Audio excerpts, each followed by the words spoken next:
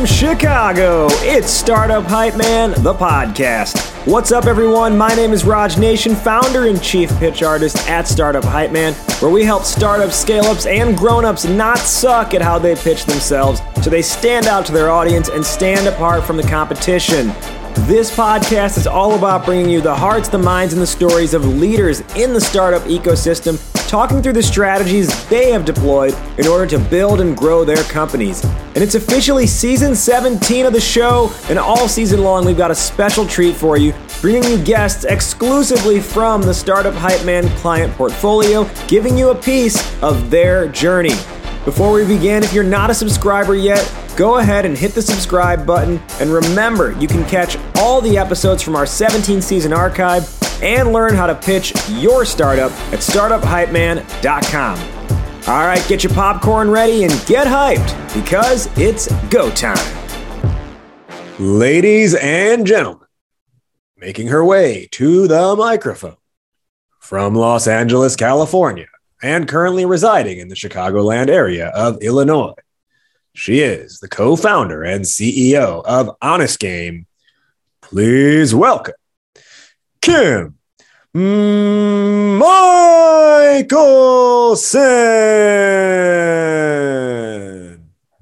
Thanks for having me. Love that intro.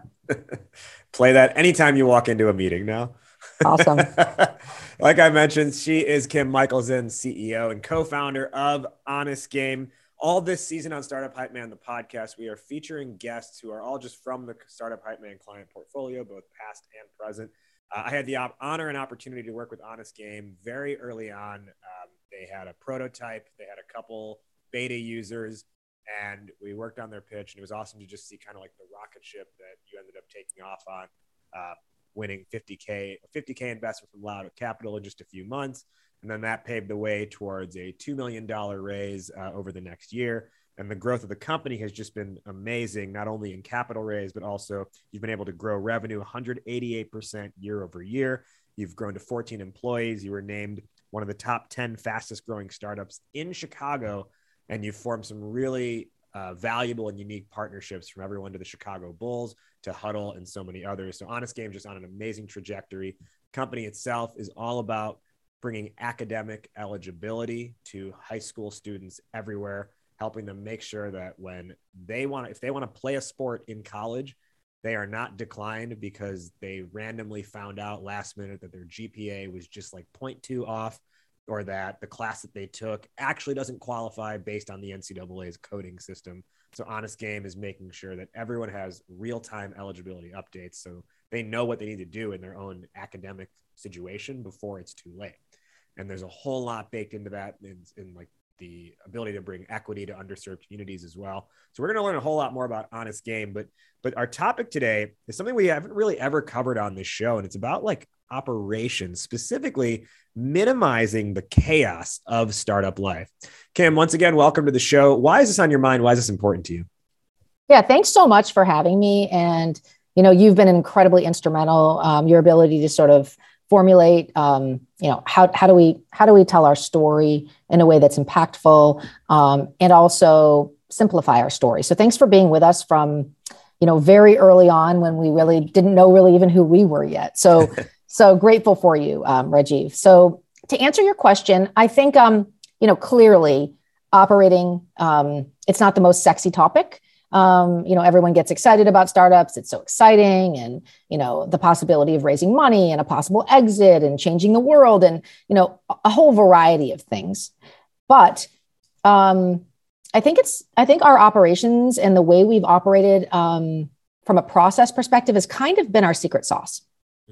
So I thought that it was important to share that, hopefully with your audience and other founders sort of wondering, it sounds good that we've grown so much. Even our high school sales have grown, over 600% year over year. And that's one of our key demographics. But I think it's important to understand that, that sounds really good, but what does it take to get there? We're going to dive a whole lot more into that as this conversation unfolds. Before we do, let's learn a little bit more about Kim, the person. Now, Honest Game itself operates in the sports tech sector. I know you have a pretty strong personal connection to sports as well. Can you talk us through, like, what was your first sort of memory with sports, and how have sports been influential in your own life?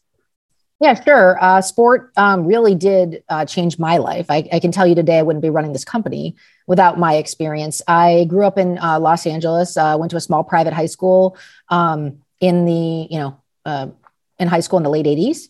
And at that time, Title IX had already launched, but I think it was sort of getting some movement and some traction. And at that time, my high school didn't have they didn't have every girls team. They always had every boys team, but not every girls team. And I really loved basketball. That was my passion. I was a huge Lakers fan. This is when Magic was out and Kareem. I remember my 16th birthday, like I got my name sort of in lights.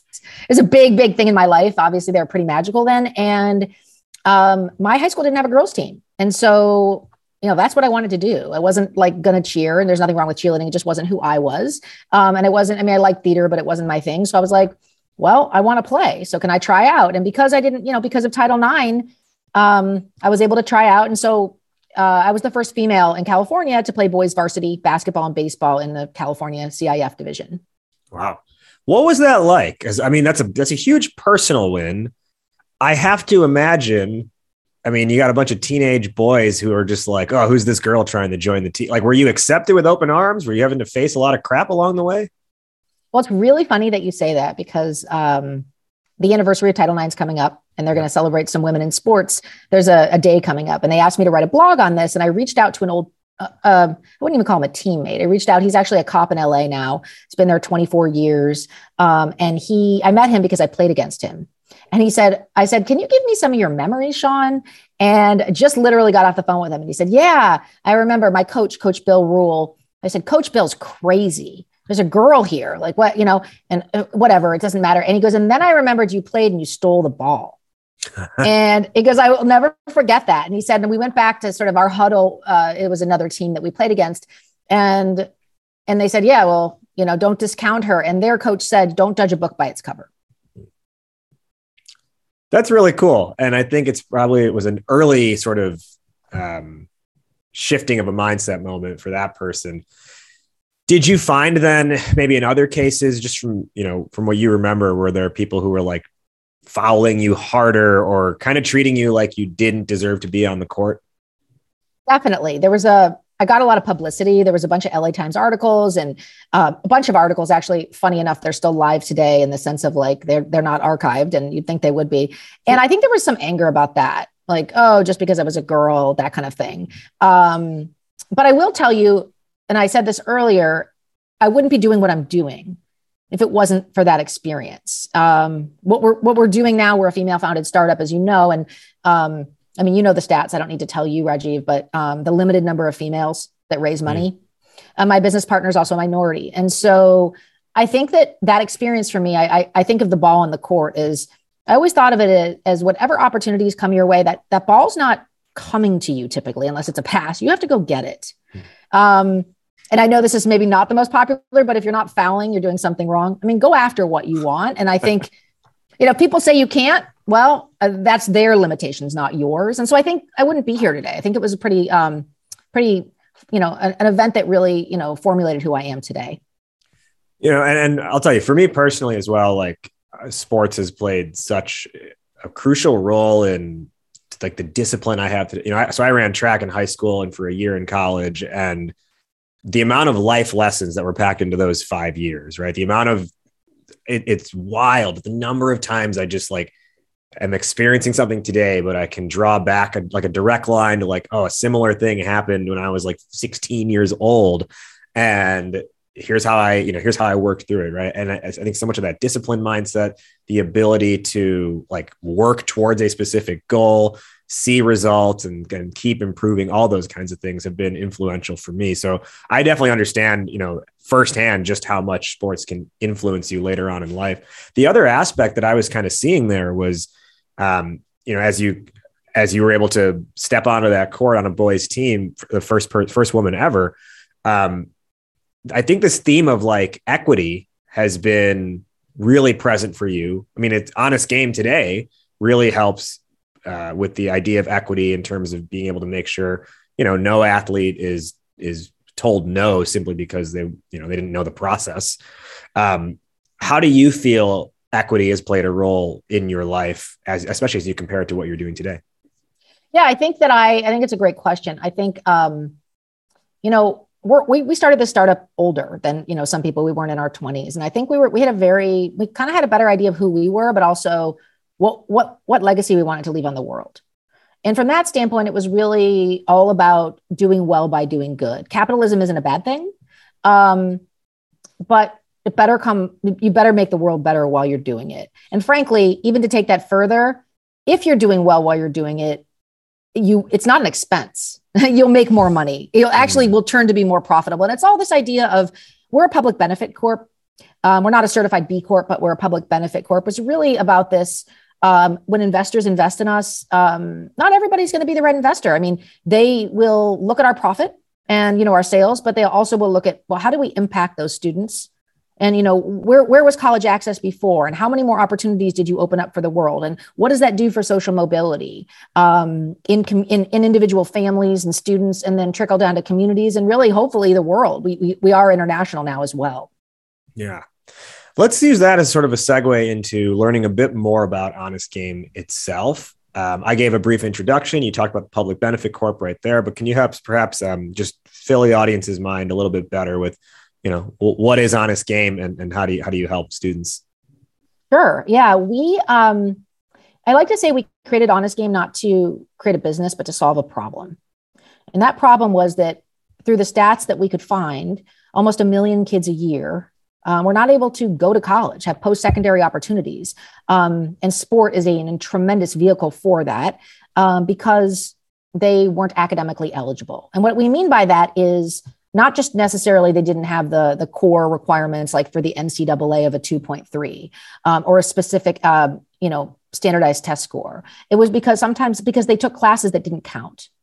That the NCAA, will only accredit certain classes at every high school. They vary from high school to high school. And classes sometimes you think would be approved. Oh, that meets my English credits, or that meets my math credits, don't count.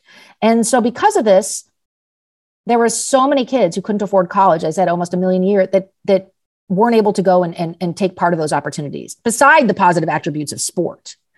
And in any under-resourced community, when you talk about equity, the numbers are really staggering. It's almost 50%, 1 in every 2 kids. And in our country, I think, our schools, we've seen this during COVID. I mean, it's been so chaotic and virtual learning. But we also have seen that there's a lot on their plates, a lot on counselors' plates, a lot on high school athletic directors' plates. There's a lot on all school administrators. And in particular, in our country, 1 in 5 kids in our country doesn't have a counselor. And the average caseload of average counselor is over 400 kids. And when you look at that, now those counselors who barely have enough time to service what they do have to be, we entrust them in our country to be academic eligibility experts, because the rules are very different. And that's why this problem occurs. So our platform is a software platform, a B2B SaaS platform. And our goal is really to support and kind of put the student at the center, and everyone in that student's village, from the athletic director to the counselor, to the parent, to the coach, and make sure that student athlete doesn't fall behind, because it automates academic eligibility, like sort of on demand in real time, to make sure that every student athlete has access to college. It's an unemotional tool. It's data driven. My goal is not to make sure that this kid goes there. It's to make sure they have access to go. Let's use that to dive into our main topic now. And today's topic is all about minimizing the chaos of startup life. And the way you do that is through structure. Now, when we were planning out this conversation, you talked about how you've implemented an EOS, or an entrepreneur operating system. For those who don't know, that's popularized in the book Traction. It's popularized in a couple other books as well. But it's this idea, you have like your iOS, your iPhone operating system, or your Mac OS, your Mac operating system, your Windows. But as a business, you have your entrepreneur operating system. Can you just maybe further define really what that means for you and your company? Sure. So I guess the best way and you did a great job explaining it, is that it's a playbook. I think that's the best way of explaining it. So we have the entire team all working virtually, doing different roles. And by using EOS, we make sure that we're all aligned and rowing in the right direction. Otherwise, if we have somebody doing one thing and somebody else doing another, it's really hard to measure success and to really have goals and outcomes. Can you talk through what maybe life was like at Honest Game before you implemented this? How many people was the company at that point? And sort of what was the point at which you said, well, we have to build this playbook? Yeah. So that's a funny question because Joyce and I, as co-founders, my co-founder, Joyce Anderson, are very different. She's an attorney by trade. And I like to risk things and do new things. And so the way that EOS describes that is she's an integrator. She's the one that keeps the glue together. And I'm the visionary. That's how they kind of identify it. There's lots of ways to look at it. But number one, that helped knowing ourselves. So our communication styles, although we're terrific partners, are very different. We think differently. We communicate differently, which causes a lot of friction. And so before that, there was lots of friction. We actually instituted a safe word, which I don't think we've used in a long time whenever we couldn't communicate. So we wouldn't say things that were, we didn't mean. And that safe word is pineapple. And so we'd say pineapple moment. And so, yeah, it was funny. And so I think what EOS has done, we were probably, I think about 11 people in when we decided to invest in it. It's the way we did it was we dove in. You don't have to have an implementer, but an implementer is somebody that you use to help you sort of lead that. And it's definitely a costly expense, but we decided that we care enough about what we're doing that it's not just all what you look like on the outside. Let's make sure that we really have a process for what we do and we have focus, and that we can measure those so that when we do need to pivot or when we do need to sort of alter things slightly, we get indicators. It's proactive versus reactive. And we can tell, hey, let's talk about this. And there's a lot of things about it that have helped us, but in general, it's helped Joyce and I as co-founders get along much better and communicate within this framework. And we know our roles, which is great. And I think the team, startup life is chaotic anyway. So I think the team feels like, hey, there's a plan. There's a plan, there's structure, there's organization, and I understand that. How did you first learn about it in the first place? And was it something that you decided, or were investors saying, no, you have to do this if we're going to invest in you? No, it wasn't investors. Actually, many of the investors haven't heard of it. It was, which I've tried to recommend for other companies, but it was actually one of our advisors who runs a really fantastic business, Tyree Burks, and it's called Players Health. And we have a pretty impressive group of advisors and we lean on them and we say, what is it that we don't know? Help us figure this out, or we're struggling with this, or we're struggling with that. And he's been incredibly instrumental. So he said, listen, I'm further along. I'm much further along than you guys. He had done several large raises, but he said, this is something that's really been incredibly helpful, and make sure that everybody's on the same page. Mm-hmm. Okay. So what aspects then would you say your and I should also ask, have you given, the way Microsoft gave Windows a name, have you given your entrepreneur operating system a name? And then on top of that, what are the different aspects that this EOS touches within the business? Yeah, sure. So there's 6 core components of the business: mission, strategy, expectations, processes, accountability, outcomes, and procedures. I think that was 6. So that's how it kind of encompasses the entire business. And when you think of EOS, it's really strengthening those key components, those 6 key components. So one way to think of it is that if you feel like you're strong on your mission and your strategy is, you're in a really good place where you want to go, or expectations, processes, accountability, but something's not working, one of those 6 key components is probably weak. And so, for example, maybe it's your procedures. Maybe you have a lot, but you haven't communicated it in the right way. So when you look at your business sort of as a pinwheel and all 6 are around there and your business is at the center, you want to make sure all of them are strengthened. So maybe all of these things are good, but one of those 6 elements isn't strong. And so that's where you and then you can say, okay, let's fix that. Let's make sure we deal with it. So it's proactive, not reactive. It's also incredibly open and honest. It encourages open and honesty. So there's an issues section where you have to put your issues down. And the idea that there's always going to be issues is wonderful. And the idea about EOS is just try to smoke them out. You just try to deal with them, talk about them. And sometimes when you're talking about them, like anything, you're not really talking about the root issue. So then you say, no, is that really the issue, or is this the issue? And so you kind of go deep and you really try to solve these things that are difficult to solve instead of pretending they don't exist or that companies are perfect. Now, how do you take that and hedge it against, for example, like pettiness, right? Like how do you make sure that real issues are being discussed or versus someone just, potentially just being petty about something or maybe being in their own head that day? I think it's the culture we've cultivated. It's open and honest. So for example, we had an employee that we didn't have a position for anymore and had to let go. And we were going to a meeting with an implementer, EOS leadership meeting. And we knew this was coming and we didn't want our team to hear it from somebody else. So we said, we really struggled. Should we share this? Is it not right? And we shared it with our team. So I think a lot of times, I think pettiness comes from people feeling that an organization is not transparent and not honest. And I think because we're so real about what we're doing, we don't have that much. I think our team would agree. We don't really have that issue. So to that extent, are you then, you said you're so real with your team.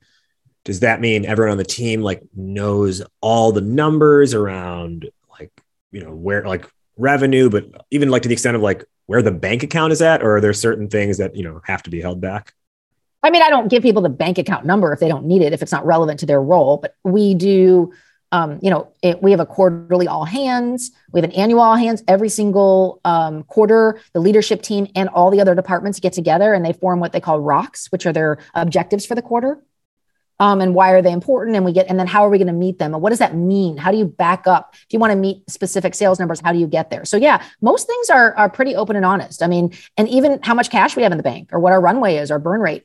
Yeah. I mean, we're very open and honest. I mean, we don't intend to scare people but we're creating a culture where we're building this company together. Yeah. Yeah. And to clarify, I meant, cash in the bank, not literally giving out account numbers. Yes. We do. Yes. So say more about, you said everyone comes to these quarterly meetings with their ROC, which is their goal. Why a ROC? Is there some intentional symbolism to that? You know what? I'm not Gina Wickman, so I didn't create it. So I'm not 100% sure, but I think, think of a ROC as, I guess you'd call it, there's vernacular that they use and using that is helpful. So one of them is your leadership meeting and they call it your L10 and it's an every week meeting and each department has one and the leadership team has one. And it's, there's rules about it. They have to start on time. They have to end on time. You have to start with data. When you report on something, you don't go on and on. You say on track, off track. And even if you're not done with a meeting, but time's up, the meeting's done. Yeah. So there's a process, there are rules around that. And ROCs, as you asked, is part of that.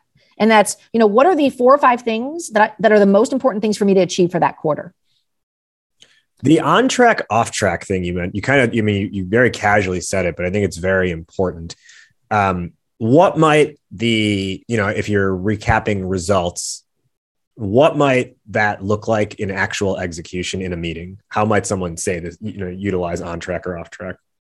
So usually there's somebody leading the meeting and then somebody else running the accountability software or the operating system.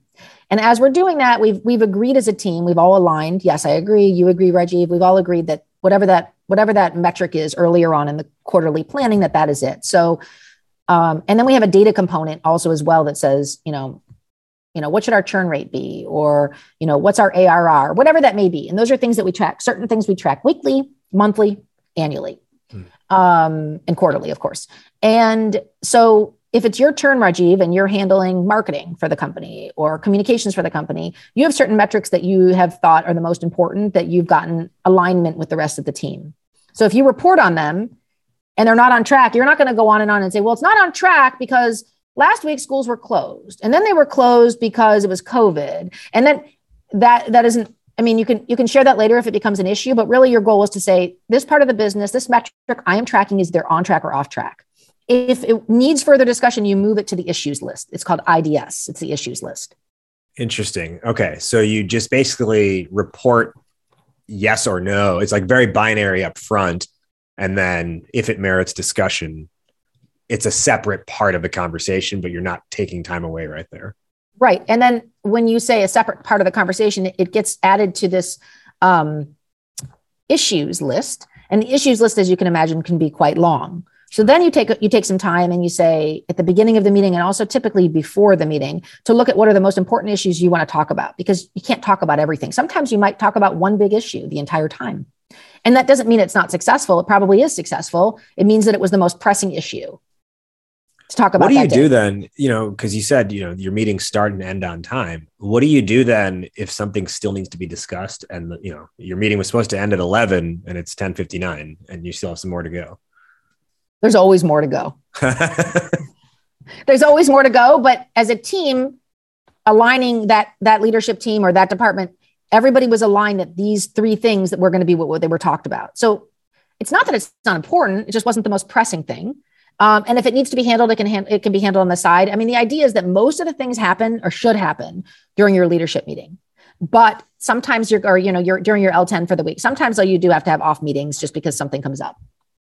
What's really like what I'm hearing a lot of, and I mean this in a good way, is like it's this commitment to being like ruthless about the structure, not ruthless with each other, but the fact that there is this predefined structure that everyone has essentially put their hand in to say, yes, I'm committed to this. And so then everyone has agreed that, we're not going to be beholden to like individual opinions of how things should be run. It's like the structure is what prevails. And so everyone just has to live up to that. Is that kind of on point? That is 100% on point. And it actually made me think of something, which is, we are ruthless about structure because we can control structure. Much else in startup life you can't control. How would you relate this to or compare this to how a basketball practice is run from your own experience, being on a team? I think it's actually a great analogy. I think, people show up, they go to the vending machine, they grab the soda, they sit down, they're excited to see you play, but it's all the work you do to get to that game. The raise is the raise. That's not the work. It takes work, but it's what you've done to get up to that raise. And I know it sounds like it's not the most sexy thing, but as I said on the beginning, it's the secret sauce. Yeah. We're going to continue this conversation a little bit more, and I want to talk more about this idea of like the rule setting and beyond. But before we do that, let's just take a quick sidebar and talk about a better way that you can be measuring your website analytics. And I want to know, listeners, if you've been using Google Analytics, are you down with it? Like, do you love it? Are you so on it? Or are you like, this is really effing frustrating? Because understanding where and why you lose site visitors before they convert is just flat out hard. And with Google Analytics, I know there's always some integration issue, or you have to sort through a mountain of data just to figure out what's causing your leads to drop off. It's not fun, plain and simple. And that's why I was really excited to learn that there's a better way to measure website analytics. And that better way is Oribi.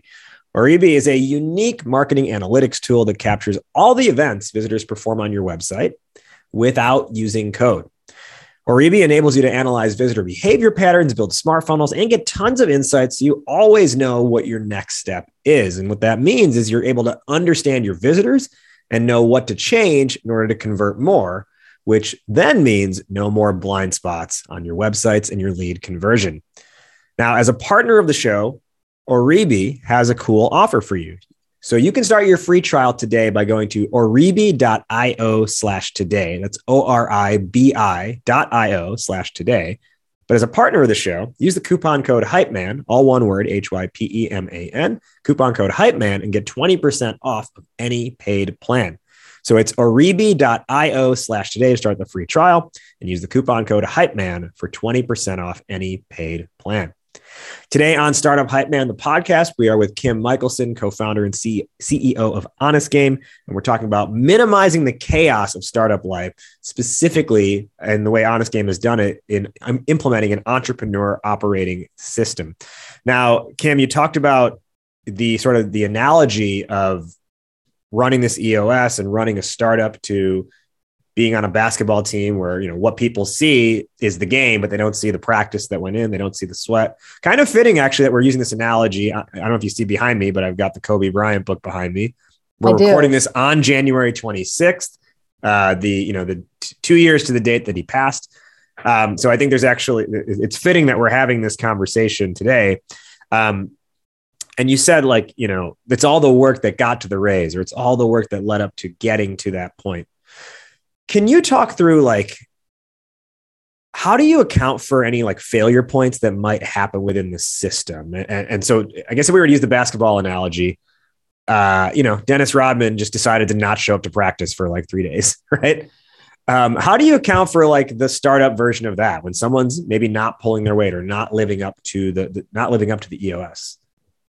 Yeah, well, if Dennis Rodman didn't show up to his practice, then you'd have a weakness in one of the 6 key components, and that would be people. So, you know, usually it goes down to these, as I mentioned, 6 key components. But I think that what's really, really interesting is that when everybody's aligned using an operating system, and we're using EOS, but whatever that may be, again, as you mentioned earlier, we don't really have pettiness, and everybody's pulling their weight because it's so visible and transparent. And when they're not, it's also really visible and transparent. So it uncovers issues much quicker. It's very proactive, especially if you're tracking the right things, and it becomes really obvious. It's almost like, I hate to say this, but in a startup like us, I mean, there's not really anywhere to hide. It's all out there. Is there any point at which, or do you believe, right? Let me ask it that way. Do you believe there's a point at which you can be too transparent?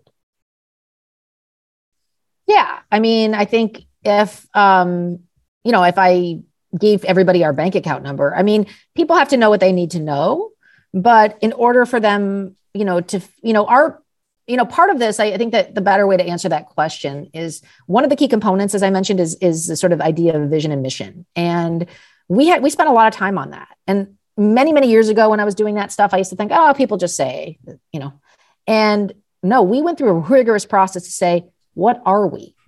You know, you can only have whatever they are, those 5 are. So because we live that, also we live it, we talk about it.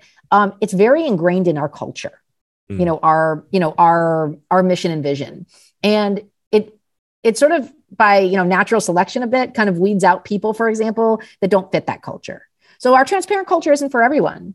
So that's a great point. And not everybody fits our culture, but this is our culture. And so it enables us to make better hiring decisions, people to feel much more rewarded because it really is like fitting like a glove. And except for, I mean, I think we're open and honest about mostly everything. The only thing that we're not open and honest about are talking about other employees to other employees. We would never do that. Or sharing salaries or, you know, all the things that are pretty basic. I mean, that wouldn't be, there's no purpose to that. Sure. Have you as a company created core values already? Oh, yes. That's part of, you know, that is part of this whole EOS process. Before you kind of do this, you have to know who you are. And yeah, go ahead. Okay. So, well, then my follow-up is, you know, what are the core values? And then, is it the core values live up to the EOS, or the EOS has to live up to the core values? I think that it all starts with the core values. Okay. If that answered that. So, you know, and we went through, as I mentioned before, a really, really rigorous process to sort of figure out what are our core values. And I can't remember what our implementer had said, but it's actually really funny because people can say things like, I don't know, what do you value the most in your business? And you can say, you know, oh, I value this. And you're just like, really? Do we value that? And we actually had to actually also rate each other based on how in the team, how we fit up to those, core values. So you know, our values are about equity and access, honesty. So these are kind of our core values. I mean, we like to say that we push the boundaries. This is a team that pushes the boundaries for what is possible for ourselves and also our customers. Probably one of our biggest core values is grit.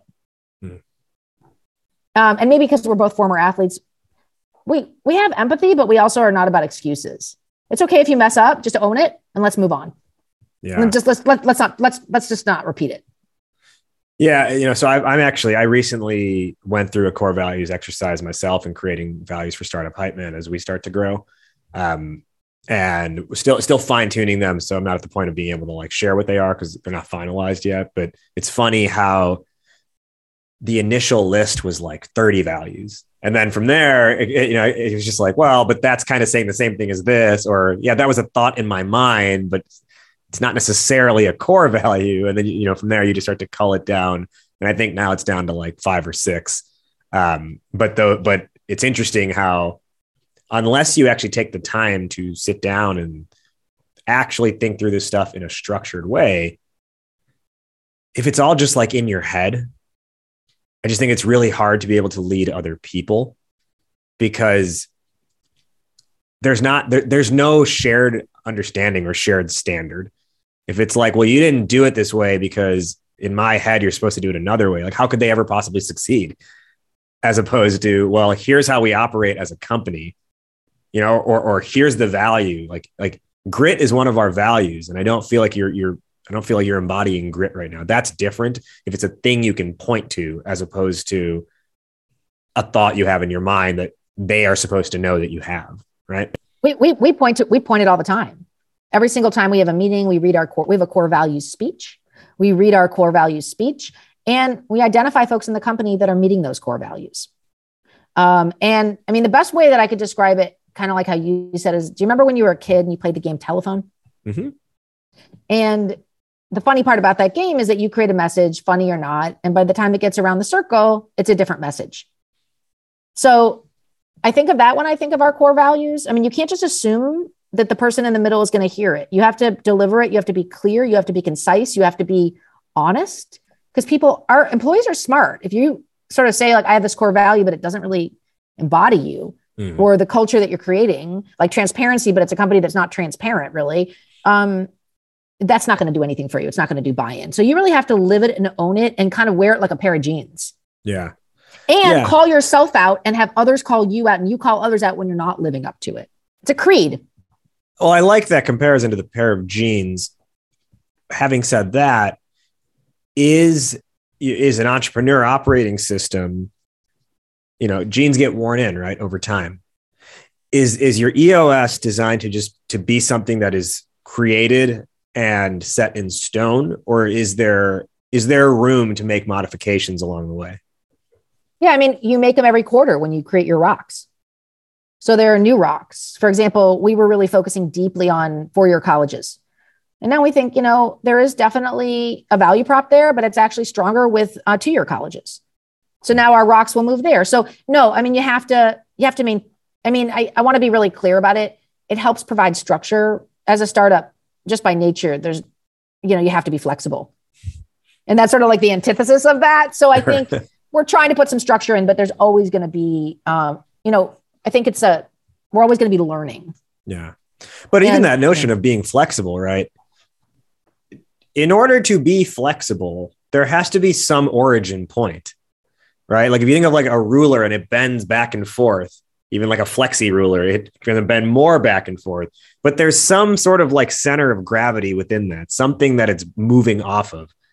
And that's what I think you're getting at here, as opposed to if everything is just kind of happening and there's no real center of gravity amidst all of this, you may think you're flexible, but really what you're doing is, I don't know, I guess you're just running around aimlessly.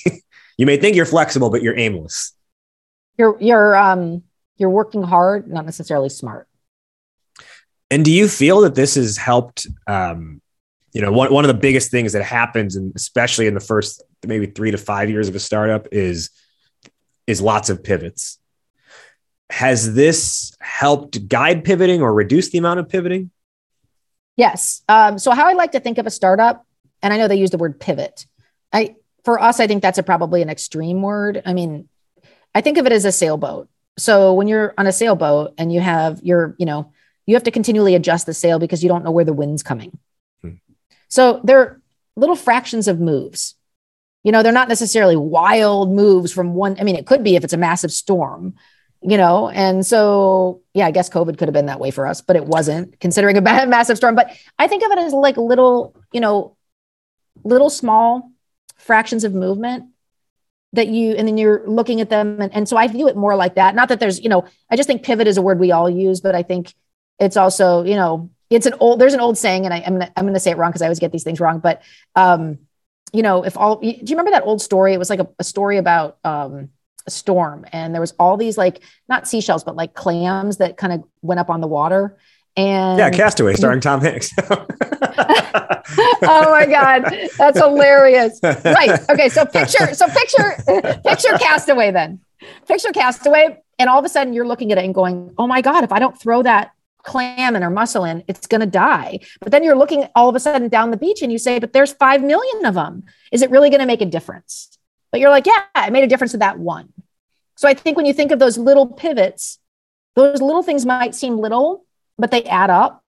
And that's what real progress is. And progress, we know, is not linear. It's a process. It's a journey. I have one more question here before we begin our wrap up. So, the company has been growing really well. Again, you're one of the top 10 fastest growing startups in Chicago over the last year. I expect that pace of growth to continue, perhaps even accelerate more. How do you see your EOS continuing to serve this company as you grow and scale? Yeah, no, that's a really good question. I think we started with an implementer, which is really, really costly. It's somebody who's trained to implement, but it's very costly, especially in a startup budget. And so I think we did about 5 or 6 sessions with this implementer. And now we feel like we're skilled enough to lead it on our own. So I think I don't see it going away. I just think that we feel more confident in being able to lead and manage that process and be able to roll it out to new team members. Let's begin our wrap up now. First off, where can our listeners find you, Kim, and learn more about you and learn more about Honest Game? Yeah, you can check out honestgame.com, www.honestgame.com to learn more. And and if you want to go to our social media channels, you can say it's at Honest Game Cares. No, it was fine. I literally didn't know if you were like, if that was the end of the sentence. You want to know what? I wasn't sure either. There you go. Kim, who is one person who you want to shout out today? It could be a colleague, an employee, a mentor, an advisor, anybody who's helped you on your journey. I think the one person I'll shout out today is the person that introduced us to EOS, Tyree Burks. So do a shout out to him.